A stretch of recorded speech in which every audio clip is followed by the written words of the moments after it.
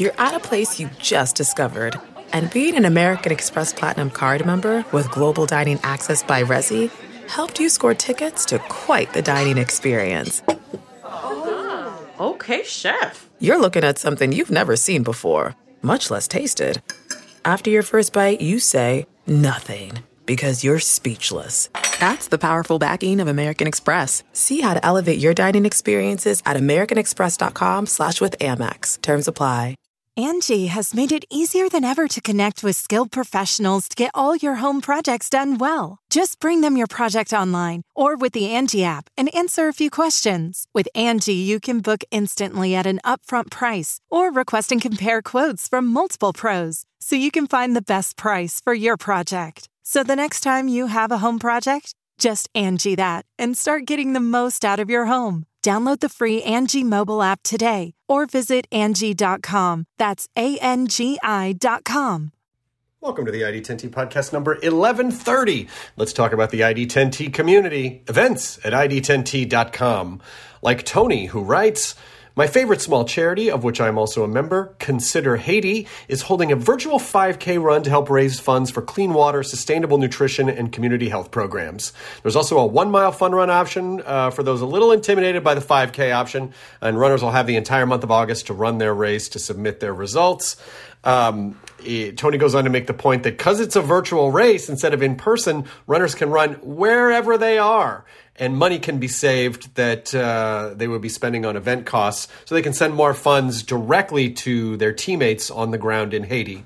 Tony goes on to say, our volunteer American team is based in Asheville, North Carolina, but we employ Haitian community health agents who live in the communities they serve and who handle most of the day-to-day operations. For anyone who might be interested, to get more info, you can go to considerhaiti.org. Thank you so much for sharing, Tony. Events at ID10T.com if you've got something that you'd like to share with the ID10T community. This episode is John Cena, who is rad. Just such a nice, incredibly cool dude who is so inspirational in so many levels. I mean, this guy does everything. WWE superstar, film star, TV star, host, actor, does comedy, does action films, does dramas, does everything.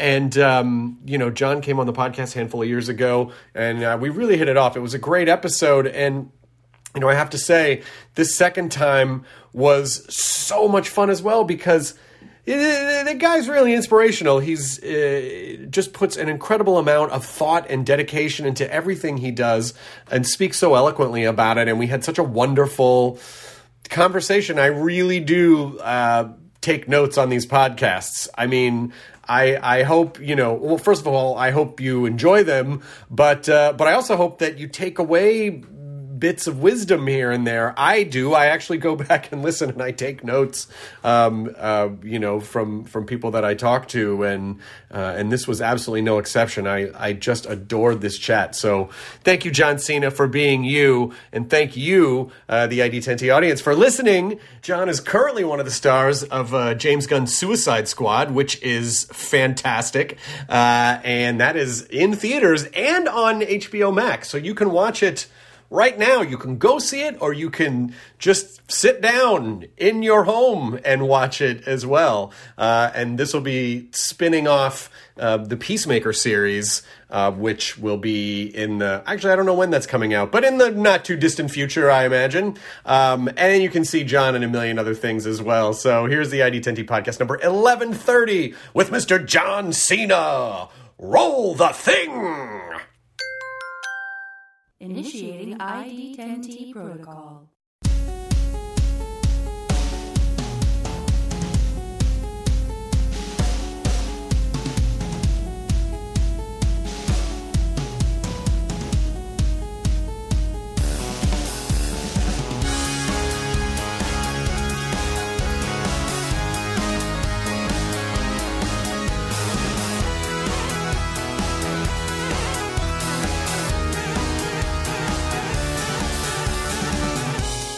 Oh my God! Look at you. You're in a suit. You look amazing. I just came from working out because I thought, what better thing to do right before a conversation with Cena than have a little workout. But you feel amazing. So I'd rather feel amazing than look amazing. No, I don't know. You look amazing, though. And I think you're blind. I think you've lost your You just did Kimmel?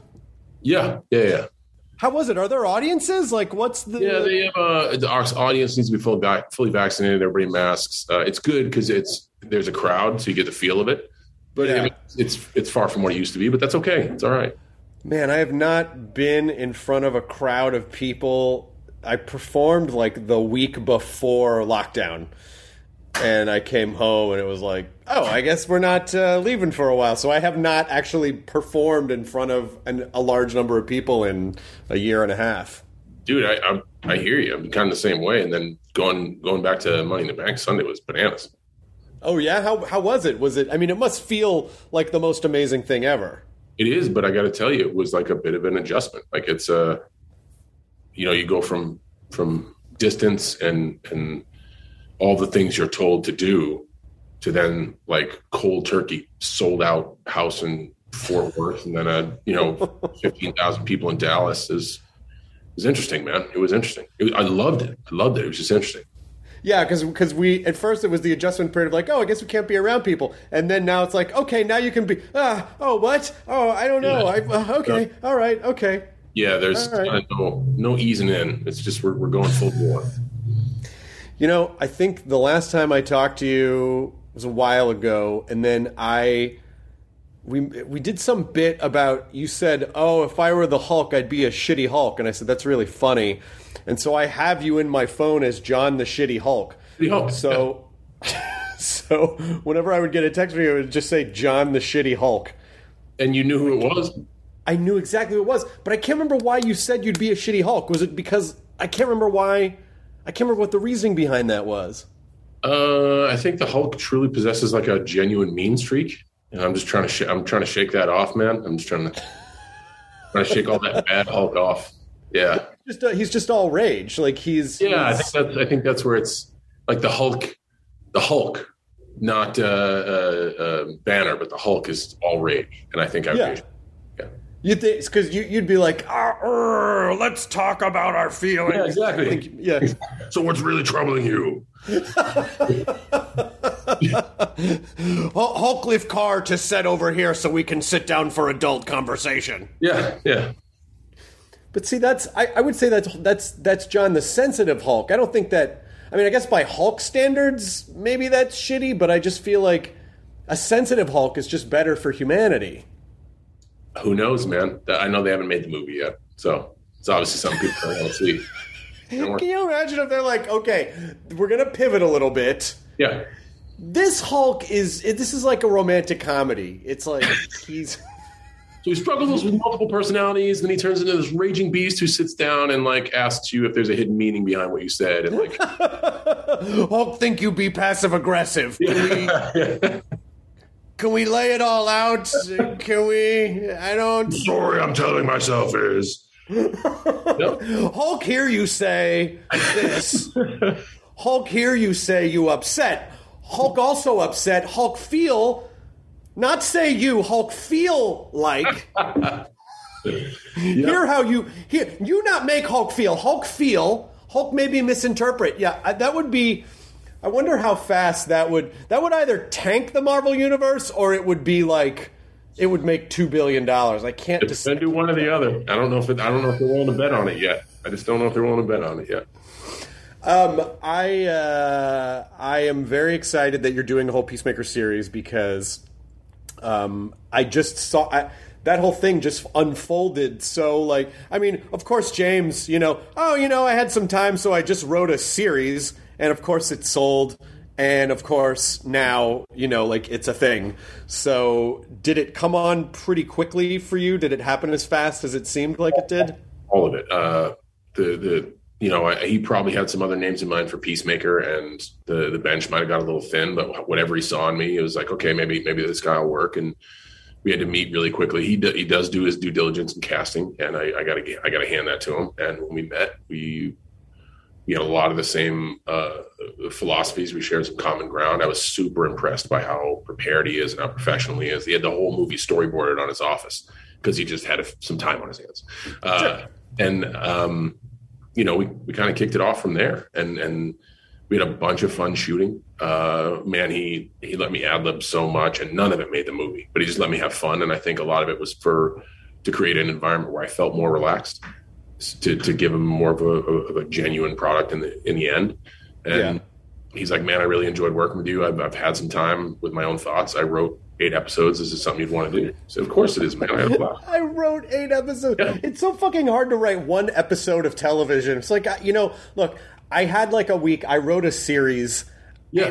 If you're not busy in a week, let's do a series. Yeah. And it was completely like, and I got only this much time to do it because I'm going off to do the Guardians 3. So like, we got to do it now. You in or out? I'm like, oh, okay, let's do it. Right. I know we just worked on this giant tentpole movie. I just have like a few months to do a tentpole series before I go finish off a tentpole movie series. Yeah. So you in? I guess I don't. Hulk think you may. Hulk feel a bit of pressure, but Hulk okay with it. Yeah. Hulk recognize other overachiever. Do you feel like you spot that in people? Do you notice that seed of like, oh, this person never stops moving. They're just constantly like a creative force. Do you because obviously you must be that way, because it seems like, when did Cena have time to do this? When did he have time to do that? How is he there now? So I think with me, it's a little bit less. I just think I'm foolish enough to say yes to everything. But it mostly is other people's creative inspiration. Like we just did Kimmel with Margot, and Margot is insanely driven. Like, yeah, when I think I'm doing good work, she's like, and then I'm doing this, and then I'm doing this, and then I don't know, I might take some time off, but I probably won't. She did Kimmel, and she's running to set to go shoot the rest of her movie.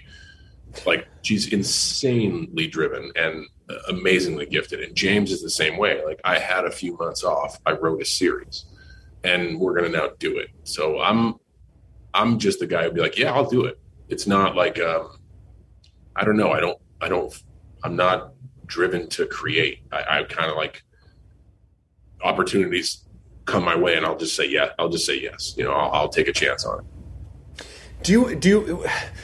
Do you still feel the way you did when you started out? Do you recognize? I always like to ask people this question because I'm so curious. There's some consistency but variation at the same time. Do you feel like, oh, I'm successful, I've done it, or do you still feel like, yeah, but oh man, I still haven't done X, Y, or Z? How do you? So that's a great question. I think if people say I still haven't done X, Y, or Z, they better have a good why behind all that. Mm-hmm. Like I'm 44. I'm really healthy. I've gotten to meet so many wonderful people. I've gotten to learn from so many wonderful people. Like I don't know what success to me is. Being fulfilled in life. Success to me is waking up, giving joy a chance. You may wake up on the shitty side of the bed, but you're not going to be in a funk. Or if you are in a funk, you don't wallow there. That to me, right. That's success. I'm fortunate enough to be able to be paid to be a big kid, and that's great because I do what I love. Therefore, I'm fulfilled. Therefore, I have joy. So, I'm not reaching for some white whale that even if I get a hold of the tail or reel it into the boat, I'll be like, well, now the next white whale. Like it's. And I think as a young man, as you're trying to find yourself, I certainly had that. It's like, well, this isn't enough. This isn't enough. This isn't enough. And then I had to come to grips with, I'm so driven and maybe I'm working so much just because I'm trying to shelter myself from other things or possibly hide myself from who I genuinely am, or I'm afraid to confront difficulties or uncomfortable stuff. Nobody's going to bother you. It's weird. Like nobody gets on your case for going to work, especially from being like from a New England family. So, I'm going to work. Okay. All right. That's like the indefensible argument. There's nothing you can say because you're announcing to everyone, I'm going to be productive. Right. I'm in a much different place than I was. And I should be like for someone to remain the same, regardless of your path in life, we should be different than we were 10 years ago, 5 years ago. We should be different than we were yesterday. That's the path of growth. So I have a lot of joy in my life, and I'm certainly giving it a chance every day. And if someone else looks at me and they shake their fist of what could have been, and they don't deem me yet as successful, I'm actually okay bearing that, bearing their perspective. I feel pretty good about where I'm at, boss. Well, yeah. Also, their perspective has nothing to do with you, really. It's someone's opinion. You know what I mean? Like it's not... But there's takeaways in everything, man. And of course, if somebody that I loved and somebody who was close to me said that, we would lean into a conversation about like. And by the way, this is the Shitty Hulk talking. Shitty Hulk choose joy today. Yes.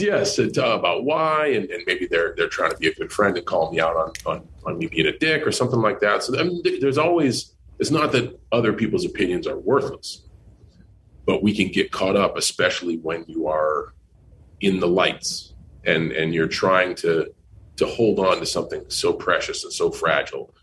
Being able to put on a costume and entertain people and call it work and get paid for it. That's fragile, dude. You make good movies, you make bad movies, you're up, you're down. It's a woozy, it's a wazi, it's a... So you want to hold on to it. You want to protect it. So a lot of times you get caught up in everyone else's perception. If they don't think you're cool, you got to pivot, you got to change. And man, I just, I've been thinking a lot about this. I think a lot of it comes from the WWE and its audience. Being told you suck every time you go out 5 times a week, like genuine, visceral. And the reason I know it's genuine is I was a fucking good guy. Right. They boo the bad guys because they know, but I was deemed the role of like the hero. Right. And you have this adversarial, visceral, genuine force of reminding you that you are not, don't get too close to the sun. Don't sip the Kool-Aid. Like, hey, dude, you suck. I think a lot of that helped me kind of, one, take that in, take their opinion in, and understand why they thought I sucked.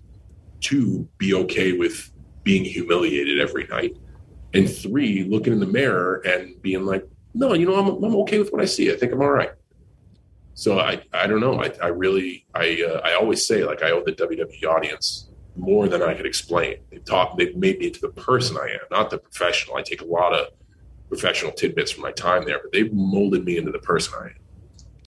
Say hello to a new era of mental health care. Cerebral is here to help you achieve your mental wellness goals with professional therapy and medication management support 100% online. You'll experience the all-new Cerebral Way, an innovative approach to mental wellness designed around you. You'll get a personalized treatment plan from a therapist, prescriber, or both in a safe and judgment-free space. Your Cerebral therapist or prescriber will outline a customized plan with clear milestones along the way, so you can get to feeling your best. With Cerebral, you're not alone in your mental health journey. We're here to empower you to live a fulfilling life. So take that first step towards a brighter future and sign up today at Cerebral.com/podcast and use code WONDERY to get 15% off your first month.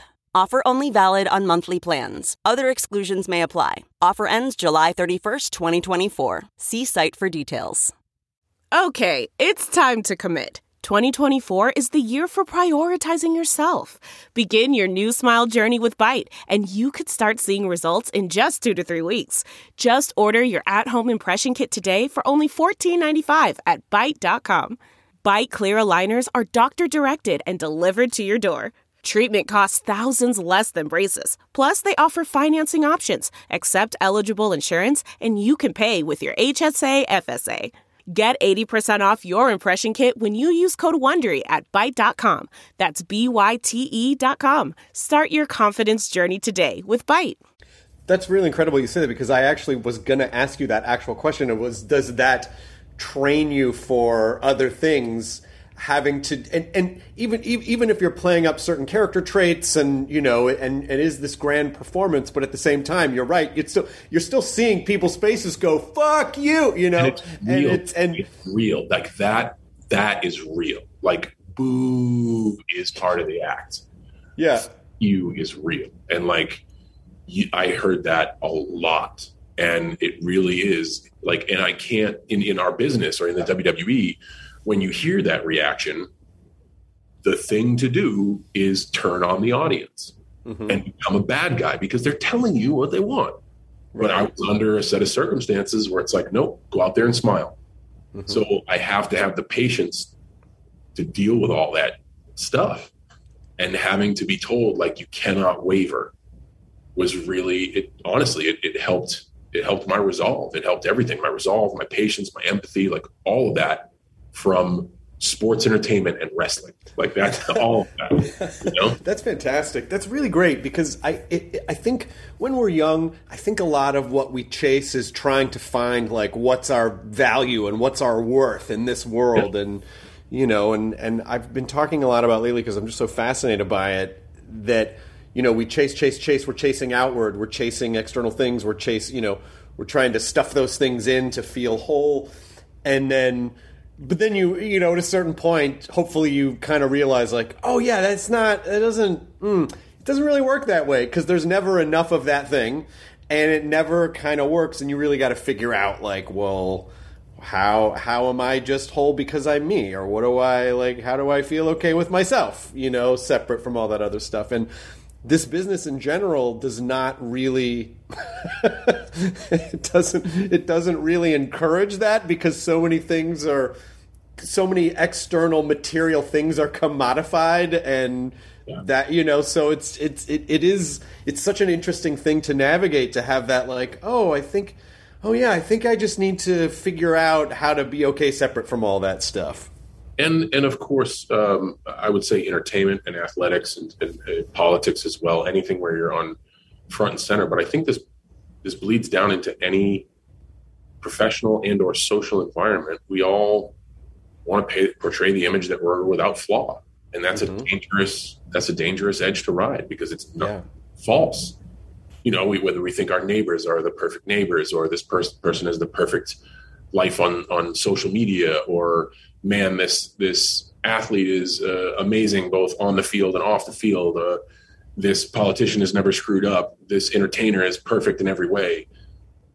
We all have flaws, dude. And I think it's once you realize that you're not perfect and you're going to mess up and essentially the glass is already broken. Like, I think that helps too. But you're right. It is an industry where, especially when you get some mojo going, you don't want to screw it up. And I think a lot of what holds people back is they don't want to screw it up instead of I want to be better. You know, I'd rather swing big and strike out and learn something, because it's kind of why we're talking here today, than try to craft like, don't rock the boat or don't sink the ship. You know, I've failed so many times. It's comical now. Like that's how I'm where I am because of how many times I've bit the dust. But like, that's not a popular image to throw out there, you know? Well, but often our imperfections are the most interesting parts, you know, like imperfections. Yeah. I mean, you must have had, there must be a correlation, because this happens when you're doing stand-up. You could do a set perfectly and go, the show was fine, or something could go wrong, like the cord could fall out of the mic, or someone drops a glass, or you fuck something up in the show, and then that all of a sudden, if you lean into that, becomes the best part of the show, because it's a very authentic thing that happened in the moment that everyone shared. Yes, but it's not perfect. And exactly, you may have had a plan that was like, but no, it was supposed to go like this. But you're right. It makes that show and that moment one of a kind, and your connection with the audience different than any other audience. And you can't get a guy to pull the cord the next day, and you can't get a guy to drop the glass the next day. Like, it's just, you're right. It's stuff like that makes us special, but we want to oftentimes not showcase that side. Was there a period, because obviously, you know, you're wrestling, you're performing live for large groups of people, you're really playing to a large audience, and then you start working in film and television, and your performance has to get much more intimate, right? Because you're just playing for, like, your camera is basically like one person, sort of. Did you feel that happening? Was it something you were aware of? Am I off base with that comparison? No, that's you're dead on. And movies, especially, just because of the size of the screen. Like, the bigger the screen, the nuances mean that much more. So TV, I think because of the close-ups and all that, and everybody's got huge TVs and all that, but it is a lot more subtle. And I had to learn that, but I learned it through failing. I did a lot of tremendously wonderful overacting jobs in some horrible movies, and then kind of was approached with opportunities to do comical parts where I could make the joke about myself and play off my size, and a lot of physical humor. So that can be over the top, but at the same time, I was put with brilliant, very funny comedic people, Schumer and Apatow, Tina Fey and company, like Seth Rogen's crew, like all those guys and gals to learn from. So yes, I know what my problem is. I was self-aware to know, like, okay, I'm acting to Section 313. I get it. How do I fix it? Be around people better than you. And I was lucky enough to start with comedy and then even move into like the animated stuff, and then do a little bit of action, a little bit of drama, a little bit of everything, and just learn from everybody I was put around. And that's kind of how you develop your own sense of nuance, because people want to teach, and they want to talk, and they want to tell you how to be better, because if you're better, the movie's better. If the movie better, they'll do better, you know? So it's all you got to do is just be brave enough to know that you kind of suck and you need work, and then just be brave enough to listen. Yeah, but so that's a great point. So it sounds like, number one, that you're constantly a student of whatever you're doing, which is a good place to come from. But what kind of questions do you like to ask? So a lot of times it's not even questions, and I think sometimes questions could probe bias answers. Just watch people. Like I watch WWE. I still watch when I'm there. I watch as much of the matches as I can. And I put myself in their shoes, and when they do something that I wouldn't necessarily do, it's not like fucking kids don't get it. Like, why did they do that? And I can learn just by watching. So a lot of times, like in F9, acting with Charlize and acting with Vin, like that really, really dove into nuance. Like that, I masterclass in that, just in the time that we spent together. Not a lot of days with Charlize. And the time I spent with Vin, like that, so subtle and nuanced because of the way the movie is shot and the way it's presented and the drama between good and evil and all that. Like it was really, that was really diving into that. And then James really helped that along with the Suicide Squad. And then we got to dive in it big time with Peacemaker, because you now go from being one of 25 cast in a feature to having 8 episodes, essentially 8 television hours dedicated to Peacemaker. So you really lean into nuances. So it's just watching other people work, being surrounded by really talented folks, asking questions when you don't know what the fuck is going on, but when you do and you want to develop your own opinions, it's okay to just absorb somebody's performance and let them kind of be themselves and just take it in. And do you find that it's important to constantly do you kind of balance, like, it's good to challenge yourself, but sometimes it's also good to take a break from doing that and go back into a zone that you're familiar with to recharge, to go back into challenging yourself? Or do you just feel like, no, if you want to move forward, you just got to keep doing new things all the time? Man, I think to find the challenges in the stuff that you love. Like I'm not drawn just to do new things. I'm much more open now to try new things. And certainly if it helps to build a relationship with somebody who's close to me or somebody I love, I'm much more giving of my time, where when I was like full touring with WWE, it was very my way or the highway, which helped me out in WWE, but really, staggered my development as a human being. So to be able to coexist with those close to me, I've helped build some wonderful relationships that I'm really proud of. I don't do new stuff just for the sake of doing it. There has to be purpose behind it. There has to be something I enjoy, because I'm also very aware that the learning curve on a skill, you may pick up that guitar and be able to hit a chord once, but to noodle, you got to do it's going to be 200 hours at the very least. Oh yeah. Those first 200 hours suck. They suck. And then eventually some music comes out. You're like, well, all right. I was like, wow, you're really good. What'd you do? I've fucking worked on this for so long. I still have so much left to go. I still have so much left to learn. So if you don't enjoy it, if you don't really enjoy it. I don't mind trying it, but dedicating to it and challenging yourself with it. Like returning to the WWE, it's a brand new world, man. A new cast of characters, new direction of the company, new platforms, new environment. So there's the challenge there. And to challenge myself as a 44-year-old to go back is there's an intrinsic challenge there. There's a different set of circumstances there. Sure. So that's a good challenge in many ways, because my body could tell me after this little extended stay that like, dude, you're done. Or it could tell me like, you're so far from done, it's crazy. But then that's another interesting conversation with myself. If I get physically that I'm slower, I've said openly to everybody, I'm going to keep doing this until I feel as if I'm offending the customer. Right. I can continually go out there and do what I can and contribute and add. I don't want to be that like, okay, like just let him go out there because he's doing so much of his life. Just let him. I'm just not into. I'm not into that because I know what it's like to pay for a ticket. And if I were to get that on this go round, that's a humbling, tough thing that I'm going to have to hurdle. And if I get the opposite, like, dude, you're kind of quicker and like you can do some things better and coexist and maybe define a new personality.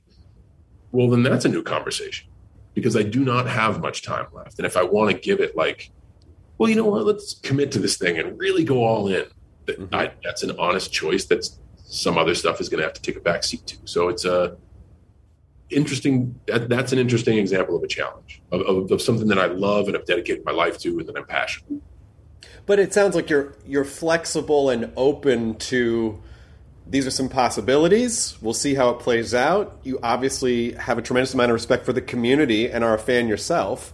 So it feels like like whatever happens, you'll be okay. It's just a different path. And I often think we can get so binary in our thinking of like, well, there's either only a good outcome or a bad outcome. And it's like, well, there are sometimes yes, but there are also outcomes.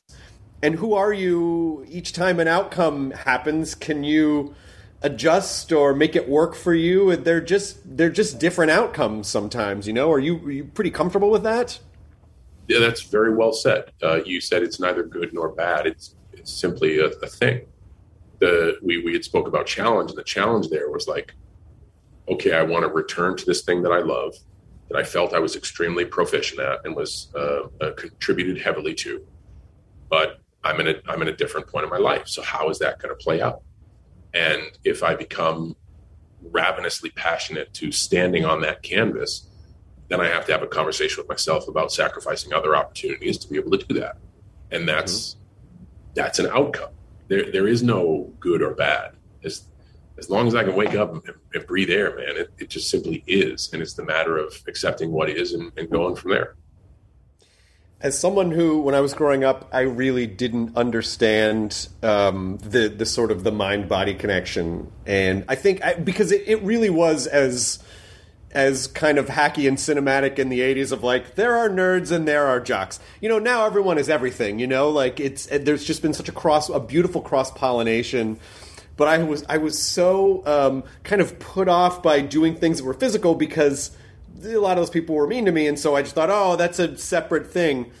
And then, when I was like 31, I got sober and I'm like, I should probably start working out so I don't just start to harden up and then I'm old and then I can't, So I started working out like 15, 16 years ago. I've had the same trainer ever since. And so many wonderful mind-body lessons. It's like, he would always say, like, things you learn in the gym you take into life, pushing through limits, knowing when to listen to your body, like knowing all those things. How do you approach, like, do you approach your workouts, your time in the gym differently? Are you more mindful of it now than, say, 20 years ago? Have you found that it has evolved in any kind of a way? Like, what's that part of your journey like right now?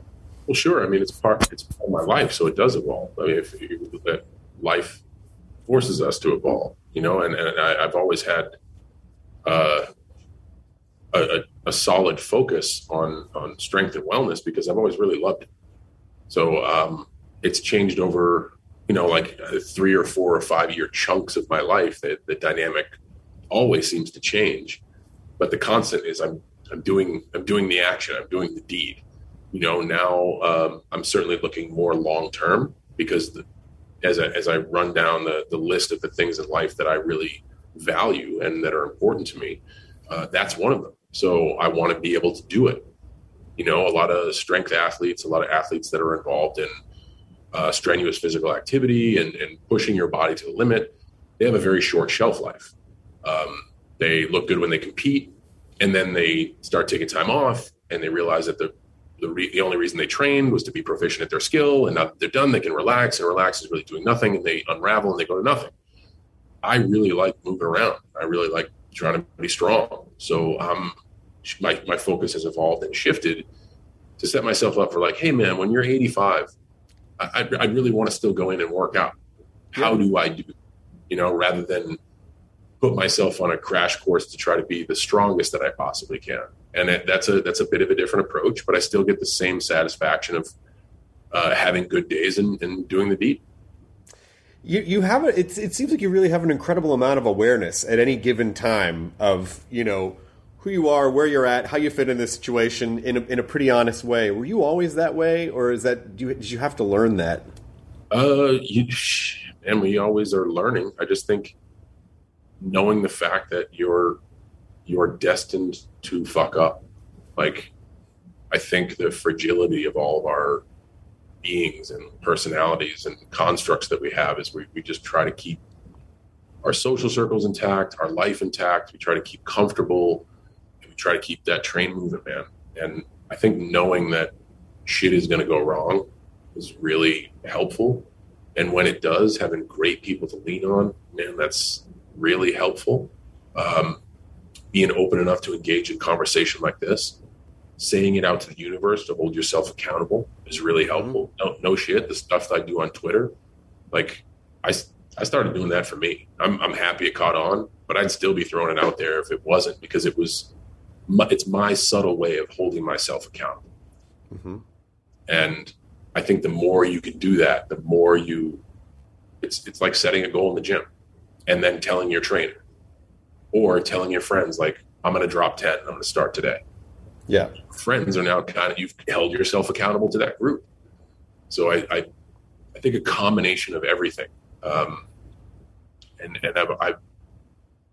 I've always just been okay being me. You started working out because you wanted to be healthy and didn't want to shrivel up. I started working out because kids would beat me up for the way that I dressed.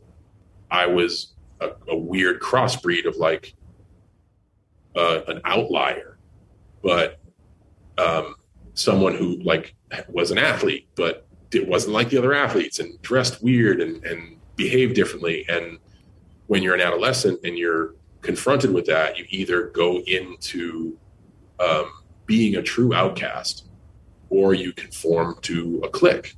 Mm-hmm. And I just wouldn't do either. I was just undoubtedly myself. And then people stopped caring. They're like, okay, all right. So I just think, and I used physical fitness to get strong to defend myself so I could be myself, because instead of shutting off who I was, every time I got beat up, I made it loud. Like I wore more rayon polka dots. I wore a bigger high top fade. Like I wore more airbrushed overalls. I listened to louder hip hop music, like just stuff like that would make people even more mad. But I never stopped being myself. And I just got the physical ammunition to, if something never, those guys eventually stopped picking on me, and I never had to, beat anybody up, or I never wanted to seek revenge. I just wanted the validity that it was okay to be myself. Yeah. Did you ever go to like any school reunions or anything in your life?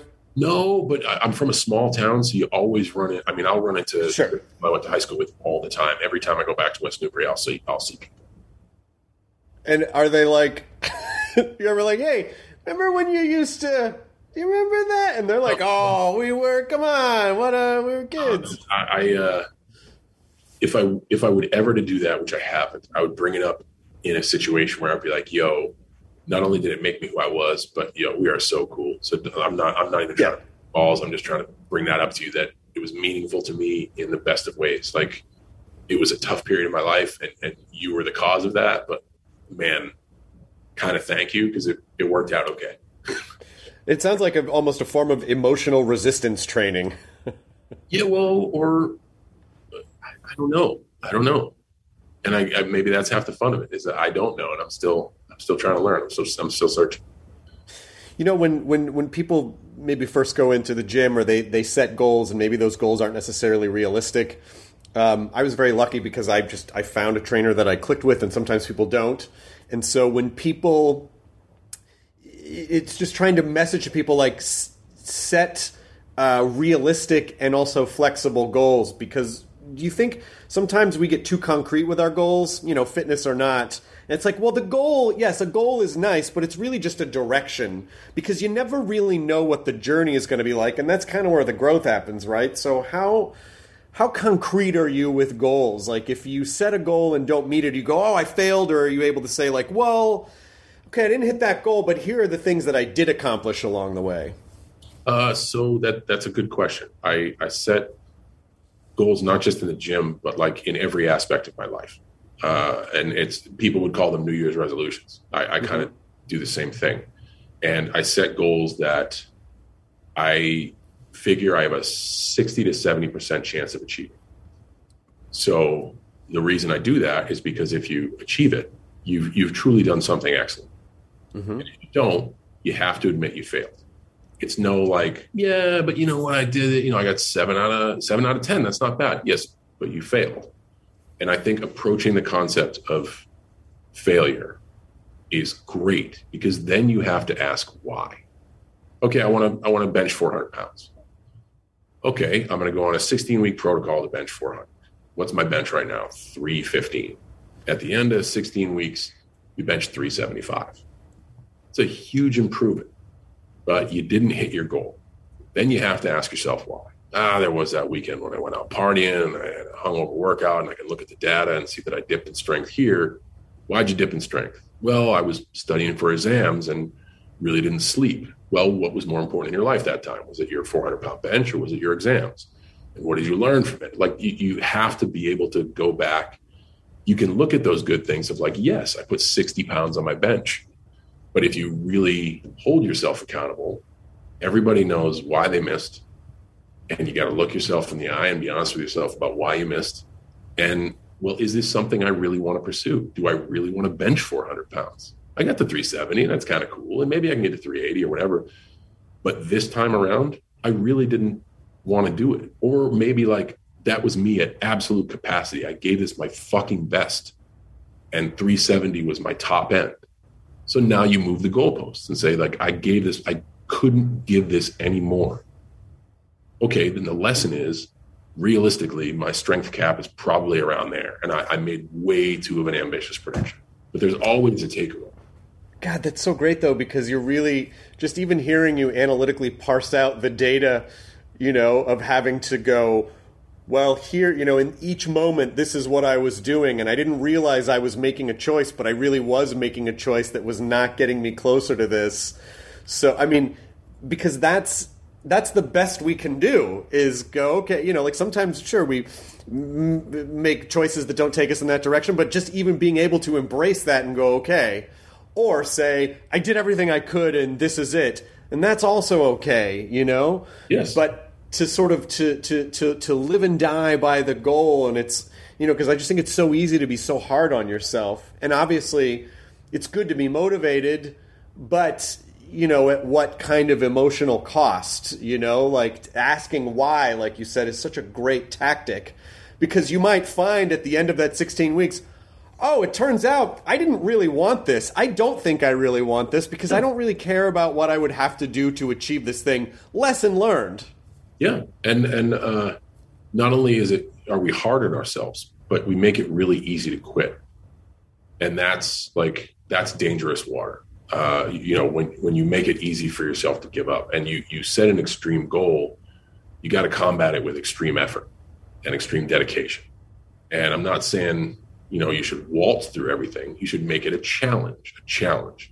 But you should also, if you want it to be your life, that's fine. But if you also want to have the quality of life, you got to factor all that stuff in. And I think sometimes it can be used as a mechanism to easily give up. Mm-hmm. If you if you're morbidly obese and you need to lose 100, that number is so large that if you don't see the tracking happen, you can give up. Literally take it one at a time. Take it a week at a time. Take it 24 hours at a time. Like, it is that process of retraining ourselves. And if we set it way out there, man, it's so easy early on to be like, I haven't experienced enough success early on to hit this goal. I quit. Forget it. Whether you hydrate to live or live to hydrate, Liquid IV quenches your thirst faster than water alone. With 3 times the electrolytes of the leading sports drink, plus 8 vitamins and nutrients for everyday wellness, all in a single sugar-free stick. Liquid IV is perfect for daily use before a workout, when you feel run down, after a long night out, or on long flights. Basically, anytime you need a pick-me-up, however you hydrate. Grab your Liquid IV Hydration Multiplier sugar-free in bulk nationwide at Costco, or get 20% off your first order when you go to liquidiv.com and use code WONDERY at checkout. That's 20% off your first order when you shop Better Hydration today, using promo code WONDERY at liquidiv.com. What if everyone at work were an expert communicator? What if every doc, message, and email they wrote was perfectly clear and concise? Inbox numbers would drop, customer satisfaction scores would rise, and everyone would be more productive. That's what happens when you give Grammarly to your entire team. Grammarly is a secure AI writing partner that understands your business and can transform it through better communication. Companies that use Grammarly save an average of 19 days per employee per year. That's because with Grammarly's AI, what used to take a few hours only takes a few clicks, like generating an instant first draft in your company voice or tailoring a message to your specific audience and goals. And Grammarly's personalized on-brand writing help is built in everywhere your team works, across 500,000 apps and websites. Plus, it's safe, secure, and already IT approved. Join 70,000 teams who trust Grammarly with their words and their data. Learn more at Grammarly.com. Grammarly. Easier said, done. Yeah, that's also dangerous thinking too when you try to take everything on at once, you know? Like it's just also that thing of people go, "Oh, I have this project due and I don't know how to start." It's like, work on it for 5 minutes. If you can just give yourself 5 minutes, you'll get into it. You know? Like, but don't think about the 50 hours you're going to have to work on the thing. Just give it the 5 minutes that you have right now, and then see what happens. Yep. And we also have that habit of creating fictitious problems for ourselves that that will never happen, or they have a low likelihood of happening. The old, I'm going to go to the beach and get eaten by a shark. No, more than likely you're going to drown. Like, that's going to be the thing. Like, you're not going to get hit by lightning. You're going to get in a car accident. Like, that's right. We have a tendency to make these mythical problems to give ourselves more hurdles. It's too tough because this is probably going to happen and this has happened, and that's also a slippery slope. And a lot of that from me, and I'm just speaking for my own self, is me wanting to just stay in my own comfortable space where I feel pretty good. I'm not, I'm not stepping outside to a point where I can fail, which is why I've done so much work on trying to be okay with that. Ooh, that thing you just mentioned too about staying in a comfortable space. What can be insidious about the human mind is that sometimes that comfortable space can be in the catastrophizing, that we can almost find comfort in finding all the problems, It's loves company, man. Is that what he's yeah, right. Loves company, and chaos is all like, bro, and this is, these are just perspectives, but chaos is also a nice hiding place. Mm-hmm. If the world is falling apart, well, you can't fix that's a huge thing. Right. You do your best to fix the world the best you can in your little piece, but making the problem as big as possible and completely making it like unsolvable, that's another safe place to hide. And that's another easy way for you to give up, and another easy way for you to not pay attention to it. Wow. Yeah, it does sort of bend the mind a little bit to think like, oh yeah, that's right. That is a pattern of thinking. Of course there are awful things that happen in the world, but how many things in the course of a day do I think about that will never come to fruition or are just not beneficial to moving forward or living joyfully, just making those little choices. Hulk choose joy today, like that thing is... Yeah, and that's the thing. In the face of all, like, awful things happen. And that's another thing, accepting that. Awful things do happen. but choosing joy, essentially, or choosing to just to try to do your best to take a good perspective on everything. And a lot of that good perspective is understanding that awful things happen. And if you can step in and you can do your part or do something to the best of your ability, then you are doing what you can to help. You know, like that's but a lot of people just let the chaos burn and want to talk about the chaos, and you know, all problems are unsolvable and it's way too big. And I don't know. I just, there's a lot there of understanding the state of everything and choosing joy amidst all that. There's a lot there. Yeah, especially because it's so easy to be busy without actually really doing anything. Oh, we can be busy. I am so busy today. What'd you do? I was just emails. I was I don't know. I was just running around. But what did you actually accomplish? I just was busy. You know, it's like, but really, like you said earlier, just like really kind of breaking it down. What did you do? Yeah. What thing, you know, like of those things, what moved you closer to that thing that you say you want today? Why, you know, the why is such an important question. Do you still ask yourself the why? All the time. Like I do. I set like objectives for myself every year as a set of resolutions, and I revisit them often, and I can track whether I'm on track or whether I'm going to miss. And like I said, they are aspirational. I have a 30 to 40% chance to fail. So like it lets me know if I really want to continue it. Was I just talking out of my ass? Do I have to lean into a problem myself that maybe this goal was a way for me to really genuinely face it? If you want to go to the gym and you keep checking your email, and you say you want to go to the gym and you miss it because you keep checking your email. And this is a pattern that happens over 12 months. You're either addicted to your device, that could be likely, or you know what? You really like email. So why don't you find something to do with email? You know, like why don't you find something to do with that? And I think a lot of times we ignore our actions. Our actions define who we are. We want to tell people like, yo, I want to do this. And man, I can't wait till the perfect time to do this. Yeah, but what are you doing? What are you doing now? Because that's defining what you really enjoy. Oh, yeah. I watch this and then this is, you know what? You like to watch media. There's nothing wrong with that. That spawns a lot of the creativity of which we're entertained by media. Like you watch TV and you watch movies. It's not shameful. You know, like, man, I love food. Okay, you love food. Let's, just as with everything we enjoy, let's not make it into an addiction, which could become harmful. And let's not, you know, extreme in anything isn't good. But if you're constantly saying you want to do something and then you're constantly doing something else, the spoiler alert is you like the something else. I think kind of the beauty of starting to get older is that you know, like, because my goal, it's like, my goal isn't to get super ripped. You know, my goal is just to feel okay. You know, my goal is to feel flexible and to make healthy choices. Yeah. And, you know, if some of those side effects are, I look better, or, you know, like, it's really just, am I making healthy choices? People ask me about fitness all the time. Like, what do I do? What should I do? What workout should I do? I just said, do something and make good choices. That's the fitness book right there. We all know we need to move around a little bit. We all know we should probably eat better. Yeah. And that's, do that and repeat, and you're going to be all right. Yeah. Yeah. When you're running around 1,000,000 miles an hour, doing 1,000,000 things, are you done with Peacemaker right now? Did you finish shooting? We finished on last Tuesday, and then Sunday I snaked my way into Money in the Bank. And then what are you running on to now? So currently we're doing. The WWE was more than welcome to have me back for like a month's worth of touring. Suicide Squad comes out August 6th.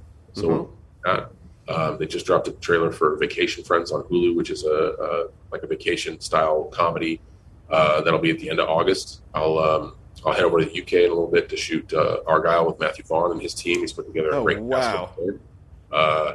We're going to eventually film some more episodes of Wipeout, which I'm really excited about. The show was fantastic. Success for TBS, and then you know, in between all that, I'll still do my best to try to find balance, and after that, I don't know what the hell's going on. We'll see what's going on after that. How are you able to remind yourself in all that time? Like, how are you able to stay present when you're it does seem like there's a constant state of movement, and then how are you able to just stay present and keep that balance? Set realistic expectations and take it one conversation at a time, literally. But set realistic expectations. Don't tell everyone you're going to be everywhere when you can't be everywhere. When WWE wants you to come back, and I give of myself, they asked me to come back for only a few dates, and I said, no, I want to do all these dates. To one, get back in front of an audience, two, to help the brand get audiences back in the building. And then when you offer all these dates, somebody may say, well, what about this? What about that? Now that you're in, I know that you may have some time. No, these are my expectations. This is the best I can do, the best I can give you. And even then, on the days of the events, well, we're going to need you to do X, Y, and Z. I understand that's what you need. Realistically, this is what I can give and still feel that I can function at a capacity that could be entertaining. And WWE is merely one example. Doing promotion, every publicity team wants you to do all the stuff. I've learned personally that at about the 6-hour mark of going like this and having engaging conversations, my brain's fried. Yep. And I tell them that. I'm like, hey, listen, I can go, but you set your watch to it. 5 hours and 30 minutes, I'm going to be garbage. That's data. How is that selling your movie? Just garbage fodder. Like that's nothing good can come from that. The only thing that's going to come from that is something bad. So I set expectations and people work around them. And I don't feel bad about that. They're asking me to give of myself, and I'm saying this is where I can give the best of myself. And it spills over to relationships. Hey, listen, I know we need each other, and I know on this day, I am not going to be available. I'm going to be occupied. Is that okay? One, before I commit, and two, if it is okay, where can we pick up slack? Where can I invest in us and in you and our relationship and build forward? Because you're kind enough to give me this day. So how do we connect more after that? Just a simple conversation like that, rather than it's work. Like, I'm going to work. That whole inarguable truth of like, well, I can't argue with you being productive when I genuinely have needs and feel missed. You have to be able to lean into that. And if someone were to come to me with a problem like that, I now am confronted with a choice. The same one we talked about WWE. Like, absolutely. Do I go back and put all these other things to the side? If someone comes to me and says, yo, we had this close thing, I feel as if we're drifting apart, I need you. I have a choice to make. And it's that simple. And just like you stated, it's not a good thing, it's bad, it's a thing. And I have to reevaluate myself and be honest with myself, or like, well, do I really value this relationship? And if I do, well, fuck it. The right choice is to invest and worry about all the other stuff later. But if I don't, the right choice is to be honest with the person and be like, yo, I think we're looking at it through two different lenses. And you think this, and I understand, but this is where I'm at. So what do we do now? I have to say, I appreciate, number one, how open, both times you've been on the podcast, just so genuinely warm and open, because my takeaway from this is, and I feel like I'm pretty aware of stuff, I'm pretty aware of what I'm doing, and I've just been reminded in the last almost hour, like, oh, that's right. You really do have to stop and sort of like really look at the dots that create the line of like, is this the direction I want to go? Why each thing? Am I making the right choice? Like, it's so easy to forget how to kind of stay on point and look at the data. But that is the control that we have. It's looking at the data and then our reaction to the data. Like, that's the best that we can do. That's the best anyone can do. And not lying about it. Like, honesty with self. Like, not lying about it. Ah, shit, I went out and partied too much. Don't throw that away. Well, what does that mean? Like, okay, do I like to be more social than work? Okay, now I have to create work-life balance. I want to just work a 9 to 5 so I can hang out. And I know not to let that spiral out of control, because that could mean some extreme problems. It's all about not throwing anything away. Like, oh man, you spend too much money on your credit cards. Yeah, but that was just because of... doesn't change the fucking fact that you spent too much money. Right. Like, let's don't throw that out of it. Let's look at that. And when you talk to people about fiduciary responsibility or even fitness, I think is the one thing we can openly lean into. It's okay to talk about that stuff. But if someone's brave enough to talk about fiduciary responsibility, but when you talk about like mental stability, emotional wellness, that stuff is like people, it's tough for folks to face the music because we inside, we want to feel as if we're doing it right. If you think I'm wrong, you just don't get me. Mm-hmm. I'm doing life right. Get the fuck out of my way. Yeah. And I think a different perspective of like, could I possibly be doing this wrong? Helps that a ton. And the reason we have this banter in this conversation is you're free therapy, dude. I need to come on podcast like every Tuesday. So this is I don't have to pay. It's free therapy. You have the couch. Listen, Shitty Hulk is always welcome. Shitty Hulk is always welcome. I got a big couch. Shitty Hulk can just come in and talk about Shitty Hulk's feelings. Because, look, it's so easy for people to, you're doing all these huge things. Like, I mean, literally, Suicide Squad, Peacemaker, WWE, Fast and Furious 9, like all these really huge things. And people go, oh, man, I want to be like Cena. It's like, okay, if you want that, the fact that you're so open to talk about, like, to see, like, how much thought you put into all the details of it, and also understanding how much work and responsibility is involved. Like, a lot of times people just see a result, and they go, well, I want that result. And it's like, okay, what do you if you're prepared, but just know that it ain't going to be easy. And and then there's the, they had this, or like, I heard it so much in WWE. Well, Vince lets him do whatever he wants. That's why he can consistently perform at a level that's acceptable and entertaining to the audience. He gets to do whatever he wants. Nope. I ask and I execute and I invest and I'm meticulous with the detail and I'm consistent night in after night out. I'm trustworthy. I'm giving of self. But the perception everyone else has is he just has a better situation. Mm-hmm. than I do. And I'm not taking away from anybody's struggle. And I have learned to appreciate everyone's struggle. And everyone has a different struggle. And I can understand where those feelings come from. You can have those feelings when you're done analyzing yourself to saying like, yo, am I at max capacity? Mm-hmm. Am I doing because if I really want to wear those shoes and put on those jorts, am I at max capacity? Or did I party too much? Mm-hmm. Or this is a completely acceptable example. Did I want to see my family? I wrote off everything but wrestling in my life for 2 decades. Everything.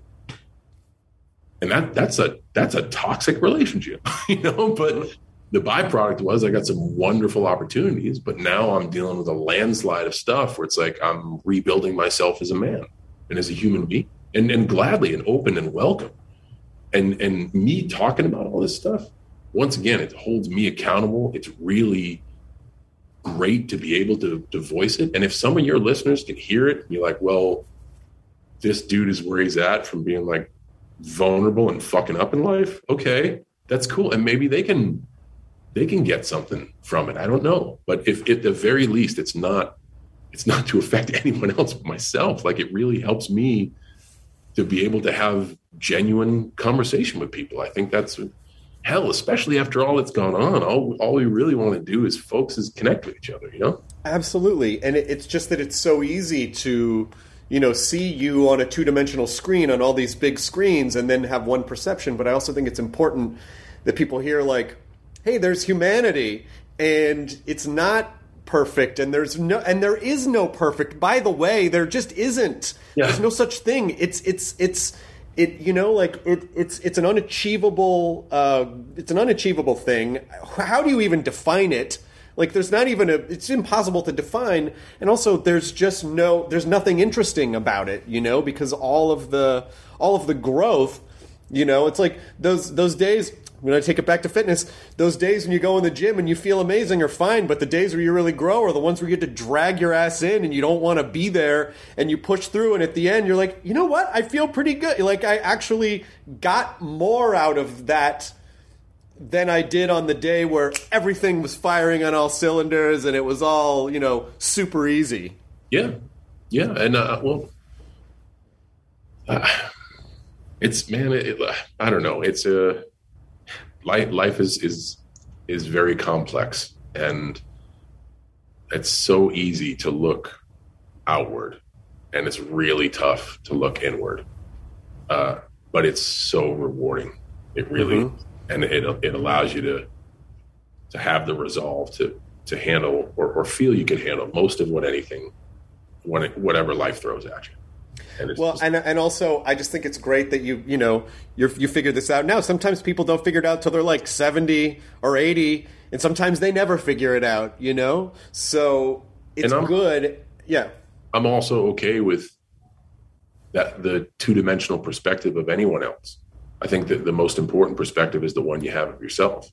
Right. If someone that just has a two-dimensional perspective of me, I think a lot of people, but I'm more than this. I'm known for more than this. If you come up on the street and just do this, and like that's all I am, and like, oh, there's the fake WWE guy, and wave your hand in front of your face and do that you can't see me, and that's what I've left on you, it's fine. It's totally fine. But if that's all I see of me, when I look at me, I got some work to do. That is such an incredibly profound thing to say, to see yourself in that way. Do I see myself in the mirror as the two-dimensional?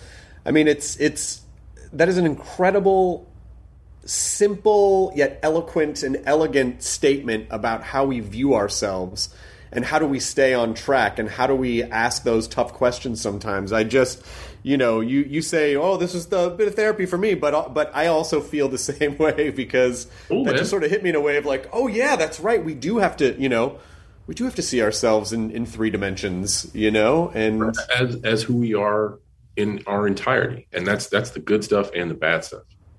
But you can't be upset with somebody who only sees you as one thing. Right. You can't be upset because they have the right to do that. And I think a lot of us go on the defensive because we're so much more than oftentimes judgments, snap judgments, first impressions. We're all human. We all do this. Everybody's going to have their opinions. But there's so much more to us. And as long as we know that, as long as we carry that with us, I think it makes it a lot more digestible when somebody else comes up to us and hits us with some business that maybe doesn't mesh. Absolutely. Well, I mean, John Cena, Shitty Hulk, I just can't thank you enough. Do you have some Shitty Hulk advice? Would Shitty Hulk have some advice for people for embracing joy, living in the present, anything like that? Yeah, dude. Today, Shitty Hulk, choose joy. Today, Shitty Hulk, choose joy. Is there anything else I can help you promote? Is there anything you want to mention? We never really talk about anything, but we always talk about everything. But that's the thing that's so great. Is it like, look, I've done junkets. You do junkets all the time. I know people probably have a ton of questions that you get asked all the time, but you're always so warm. Like I said, you're so warm and open. It's such an opportunity to connect with someone that not only I respect, but someone that I feel like I can learn a lot from, that I just feel like, hey, even though the optics of our lives might be different, I do feel like there are, similar paths. And so I always appreciate the time with you. I appreciate it, man. It's a shame we couldn't do it in person, but in the future, I look forward to the next one. Someday we'll actually get to do it in person again. And for now, I will say, Shitty Hulk Smash Podcast End with love. ID10T scanning complete. Enjoy your burrito. Welcome to Pura, the most pristine, safe, climate-stable city on Earth. A haven amidst the wreckage. Here, you're safe from heat domes, superstorms, water bandits in the outer lands. There's no crime in Pura, No murder, no suicide. And best of all, there's no cost to join us. In Pura, we promise to keep you safe. They killed her! You took everything! In a world that doesn't feel so safe anymore, we're waiting for you. Here, in Pura. The Last City is a new scripted audio drama from Wondery.